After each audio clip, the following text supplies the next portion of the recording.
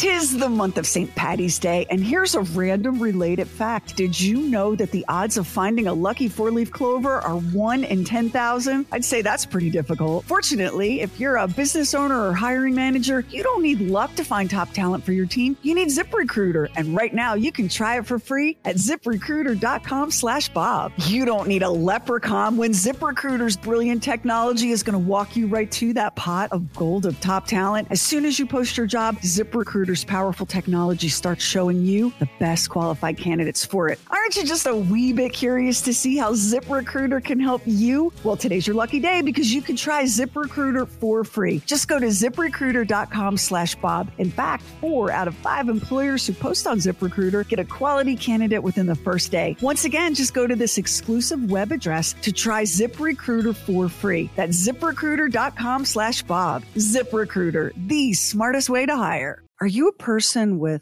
claustrophobia? You're really uncomfortable in tight enclosed spaces. You can barely stand the middle seat on an airplane, and you can't even imagine being trapped inside like something the size of a phone booth.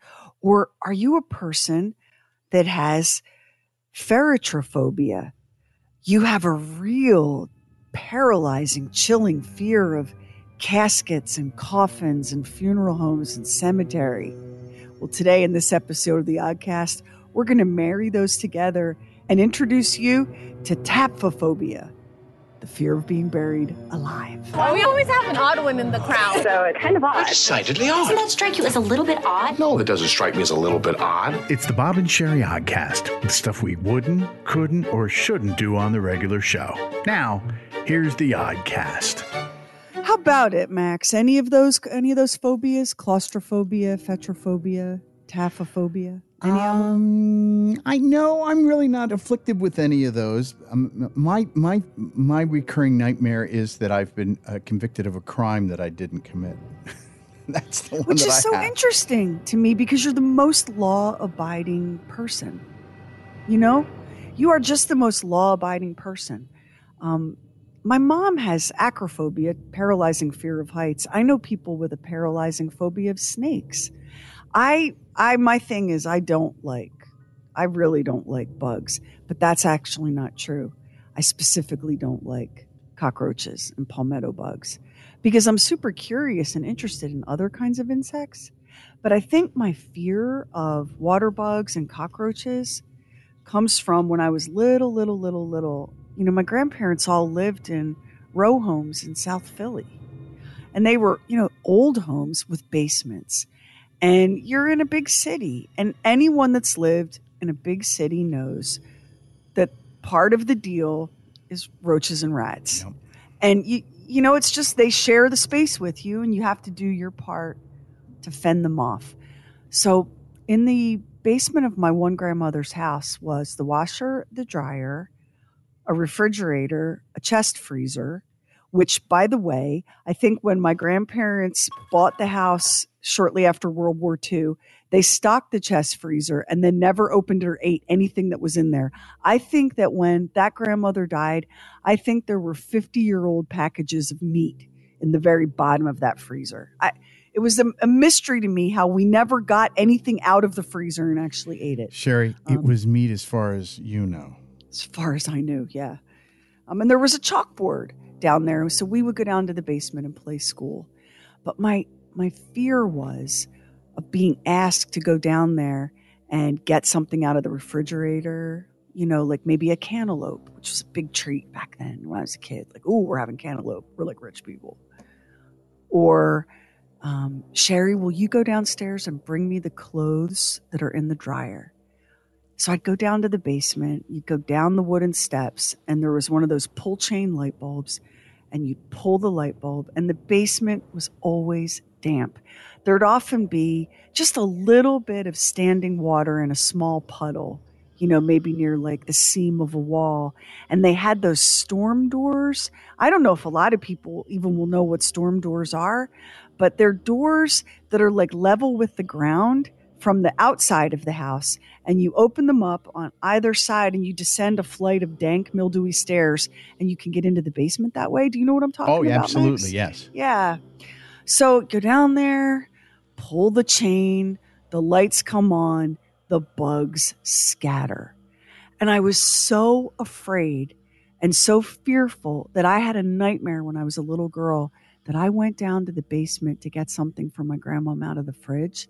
And there was a giant bug, we called them water bugs in Philly, a giant bug the size of an NFL linebacker standing down there waiting for me. Like, the dream was so vivid, I can still see it, okay?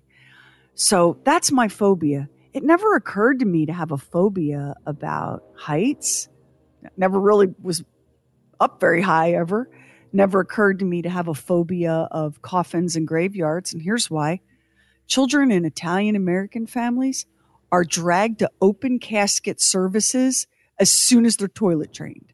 Like, the diaper comes off and you're showing up at Monty's funeral home to look at some relative you've never met and watch all the adults go, oh my God, Philomena looks like she's sleeping. She looks so natural. Look, Sherry, go up and say a Hail Mary. Yeah, for myself, I'm terrified. My God, this is awful. So, but even with that, I never developed the phobia. How could I? I have what they call exposure therapy. How could you be afraid of dead people in coffins when the height of the social calendar for your family is, oh, good, there's a viewing. Maybe we can go have cake after. Right? But there's an entire phobia around being buried alive. And there's a real righteously good reason for why you might have taphophobia. Buried alive. Oh my God, can you imagine? There was like a movie. I don't even know when it was made. I couldn't tell you the name of it. Sometimes when I was very, very, very little, my mom would let me sneak out of bed and watch old movies with her in the middle of the night before we moved out to Wyoming and had no TV, no telephone, no food, heat, or hope. My dad worked for the Philadelphia Gas Company. He did shift work. So my mom, my teenage bride of a mother, would stay up all night watching scary movies.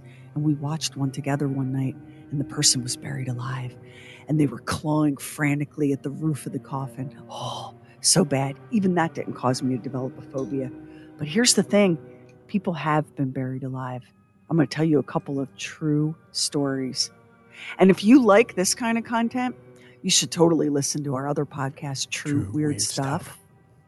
We drop new episodes of that every Friday. The Oddcast is pretty casual. Like, half the time, we don't even know what the hell we're talking about. True Weird Stuff is much more like, planned to give you something that's true and weird. And this kind of fits there as much as it fits on the Oddcast. But I want to tell you about what happened to a 40-year-old man. He was in Germany. This was in 1822, 40 years old. There were some questions about his death, in part because he was 40 years old and a shoemaker, which, he's not a soldier or a butcher or an executioner or, something that would be considered like a dangerous, dirty job. I mean, even Mike Rowe on the Discovery Channel would have to agree that being a shoemaker doesn't seem all that diabolical. But he died. Now, the family had some questions. They said he looks dead, but there's no rigor mortis. This is 1822. Folks, there's no embalming. There's no funeral home. There's, Dad hasn't moved in a couple hours. I guess we should dig his grave. Okay? Like, basically, that's it, right? So they dig his grave and they put him in the coffin and they drop him into the earth. Now, back then, when there wasn't embalming and refrigeration, if you didn't move for a couple of hours and folks decided you's dead, you were getting into the grave, okay? Like, there wasn't days and days and days. So the grave digger is shoveling the last bit of dirt onto the grave, and he hears it.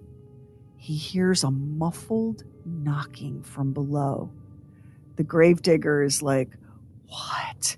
Now he's frantically shoveling. He's getting the dirt off the coffin.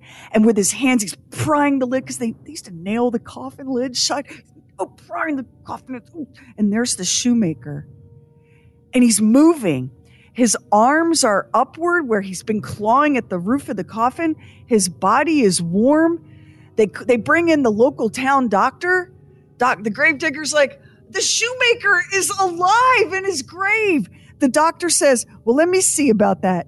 Cuts open a vein. The guy starts bleeding. The doctor's like, oh, yeah. Well, that doesn't happen if you're dead.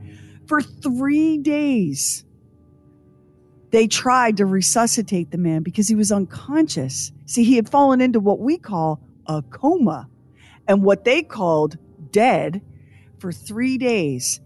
And then finally, he actually did die. And they laid him to rest for a second time. And I got to tell you, I cannot find anything in the historical record that tells me that poor 40-year-old bastard deserved any of it. It's just the worst possible thing. He's in a coma. He comes to enough to realize he's in a coffin, lapses back into a coma, and then he's gone. Let me tell you another story. This one's a little closer to home. And I think that some of this isn't that where the Saved by the Bell? I'm seeing that on a couple of places on the internet because I wanted to double check to make sure it was right. But what they would do is they would put a bell outside the coffin after they buried you with a string down, just in case you were buried alive. You could ring the bell and go, "Hey, I'm here." The Victorians. Oh, you guys, the Victorians, there's so much going on with the Victorians. They're so sexually repressed and, they've got all these like whack ideas about death, including installing coffin bells, which is where we get the expression, as you said, saved by the bell. Let's go a little closer to home. It's 1915. We're in South Carolina, and a 30-year-old woman named Essie Dunbar dies of a fatal epileptic seizure. Doctors declare her dead. They put her body in a coffin and they say, all right, we're going to have the funeral not today, which is what they would have done, right? We're going to have the funeral tomorrow because Essie's sister lives a few miles away out of town and we want her to be able to pay her respects. But as hard as Essie Dunbar's sister tried to get home in time for the funeral, again, it's 1915, you're relying on horses. She gets there just in time to see the last clods of earth thrown on the grave. And she's devastated, y'all. That's her sister. I've never had a sister. I can't even imagine what it would be like to lose one. And that woman in her grief says, no, I can't. No, I have got to see Essie with my own eyes one more time. I have got to kiss my sister's cheek before she goes to heaven to be with the Lord. And she demands they dig the coffin up. And they all look at each other. And y'all know how you are when a woman's kind of hysterical. You're like, oh, she's hysterical. We got to do something. We got to do something with this hysterical woman before she bursts into flames, takes out the town. So they decided that it would be an act of real human kindness to go ahead and let this woman see her sister and kiss her sister's soft, sweet cheek one last time. They dug up the grave. They lifted the coffin out of the ground. They pried the lid open. And when they did, Essie Dunbar sat up and smiled at everybody and lived another 47 years. Wow! Died at the ripe old age of 74. And her sister, it's too bad tattooing wasn't a thing back then, because if I was her sister, I would have had "I told you so" tattooed on my head. Want another one? Yes. I'm going to take you a little bit back now to France in the year 1867. Her name was Philomèle Jeannette, and she got cholera. People now like piss and moan if we ask them to wash their hands after they pee. Seriously. But we have eradicated polio and smallpox, and now we don't, wait to be all wiped out by the scourge of cholera. For God's sakes, take your vitamins, wash your hands, get your shots. Anywho, poor Philomèle gets the cholera. She's only 24 years old, and she falls into what they called a state, and she was pronounced dead. A priest was summoned. She was a devout Catholic, and a priest was summoned to give her last rites. And they placed her body in a coffin. And just 16 hours later, they lowered that coffin into her grave for a couple of reasons. One, no embalming. Two, cholera.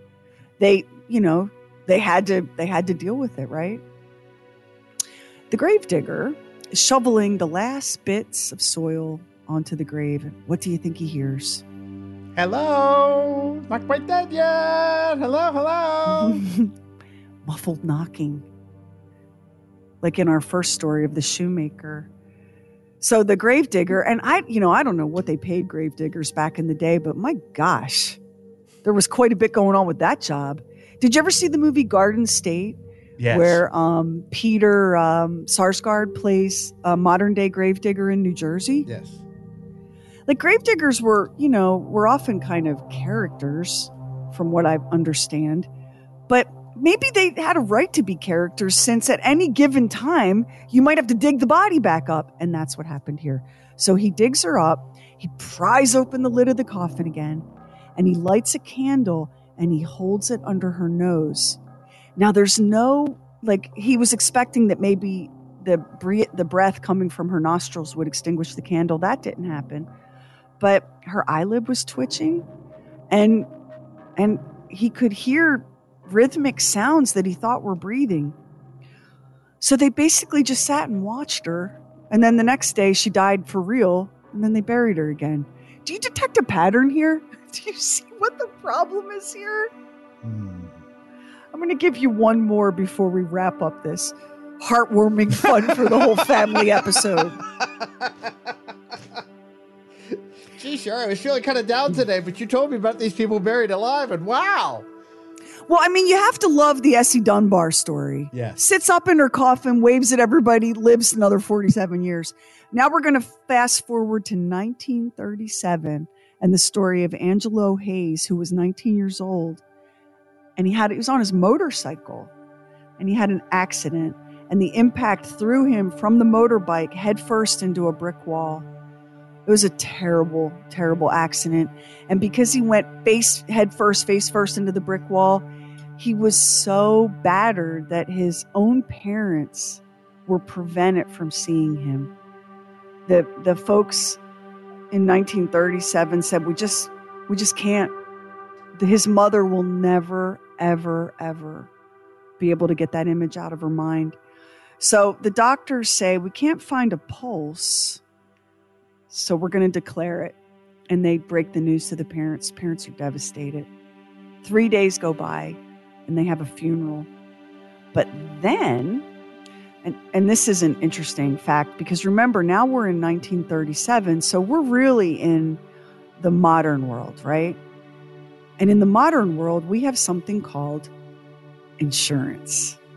And the insurance company launched an investigation because they didn't want to pay out a nickel to Angelo Hayes' parents. So 2 days after the funeral, the insurance company requests that his body be exhumed. And the request is granted. And once again, we get the gravedigger. Get your shovel. We got to dig up Angelo. Gravediggers dig up Angelo. They pull the coffin out of the grave. They pry the lid of the coffin open. Angelo is warm. And he's breathing. Because Angelo wasn't dead.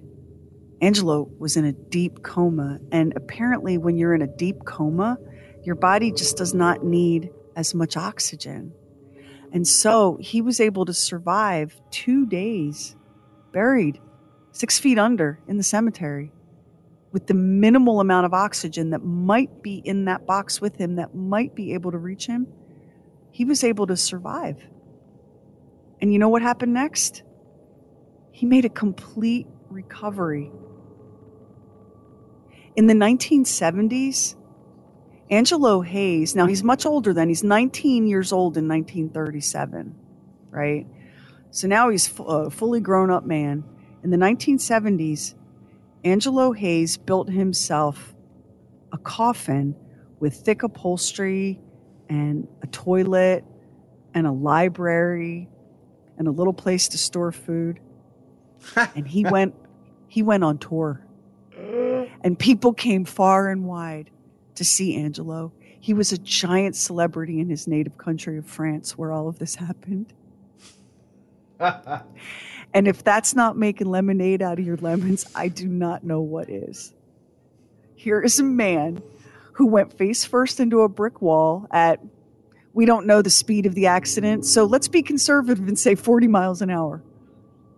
Face first into a brick wall, into a coma, buried alive for 2 days, dug back up, makes a full recovery, and in the 70s, when apparently just about any damn thing went, said, yeah, it's time I made $1 off of this, and went on tour.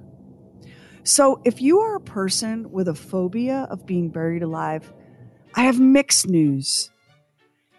It shouldn't happen today with modern medical science and technology and modern mortuary practices. But a couple of months ago,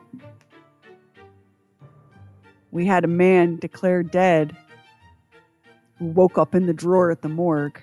You know this news story, Max? It just happened. It just happened. But we get these every once in a while where the person is in the morgue.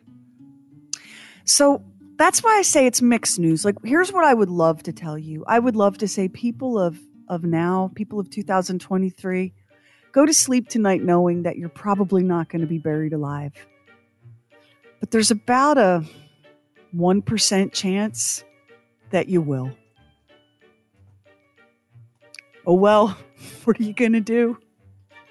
You're going to have to hope that, as Effie Trinket taught us in the Hunger Games, that the odds are ever in your favor. And speaking of odds, thank you for listening to this oddcast. This wraps it up for us. New episodes on every Monday. And if you like your truth on the weird side, you definitely want to listen to True Weird Stuff. New episodes of that drop every Friday. You can find it at Google, Spotify, all the player apps, and on Apple. And if you are a True Weird Stuff listener, welcome to True Weird Nation. And we ask, if you listen on Apple, to please click the follow button, because we are not a corporate show. No. We are an independent show. Max and Doc and I are making True Weird Stuff for free in our spare time. And without y'all listening and clicking the follow button, we won't be able to survive for very long. And leave us a review and give us a star rating. That is really, really, really helpful. If you just take a couple minutes and do that, that's great. And if you're wondering why it's helpful, because everything is done by algorithms and bots and AI.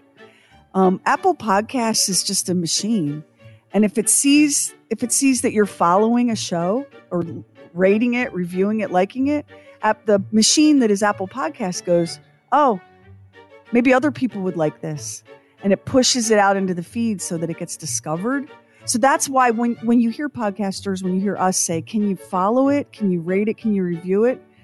It's because we've got a limited amount of time before Tony's going to say, guys, you got to shut it down because it's too expensive to host it and create it if we can't get some advertising support to keep it going. And that is me giving you the absolute straight truth. That is true. So you've got about a 1% chance of being buried alive. That's true. And we really need your help with follow, rate, and review. That's also true. But even if you don't follow, rate, and review, we're not going to put you in a coffin and stick you underground if you're still breathing. No. I can't promise somebody else won't, though. True. Because life's like that. We'll see you next time on the Oddcast. Hey, thank you so much for listening to the Bob and Sherry podcast and the Bob and Sherry Oddcast. We would love if you would subscribe, rate, and review, and share it with a friend on Facebook, Twitter, Instagram, wherever you go. And thank you again for listening.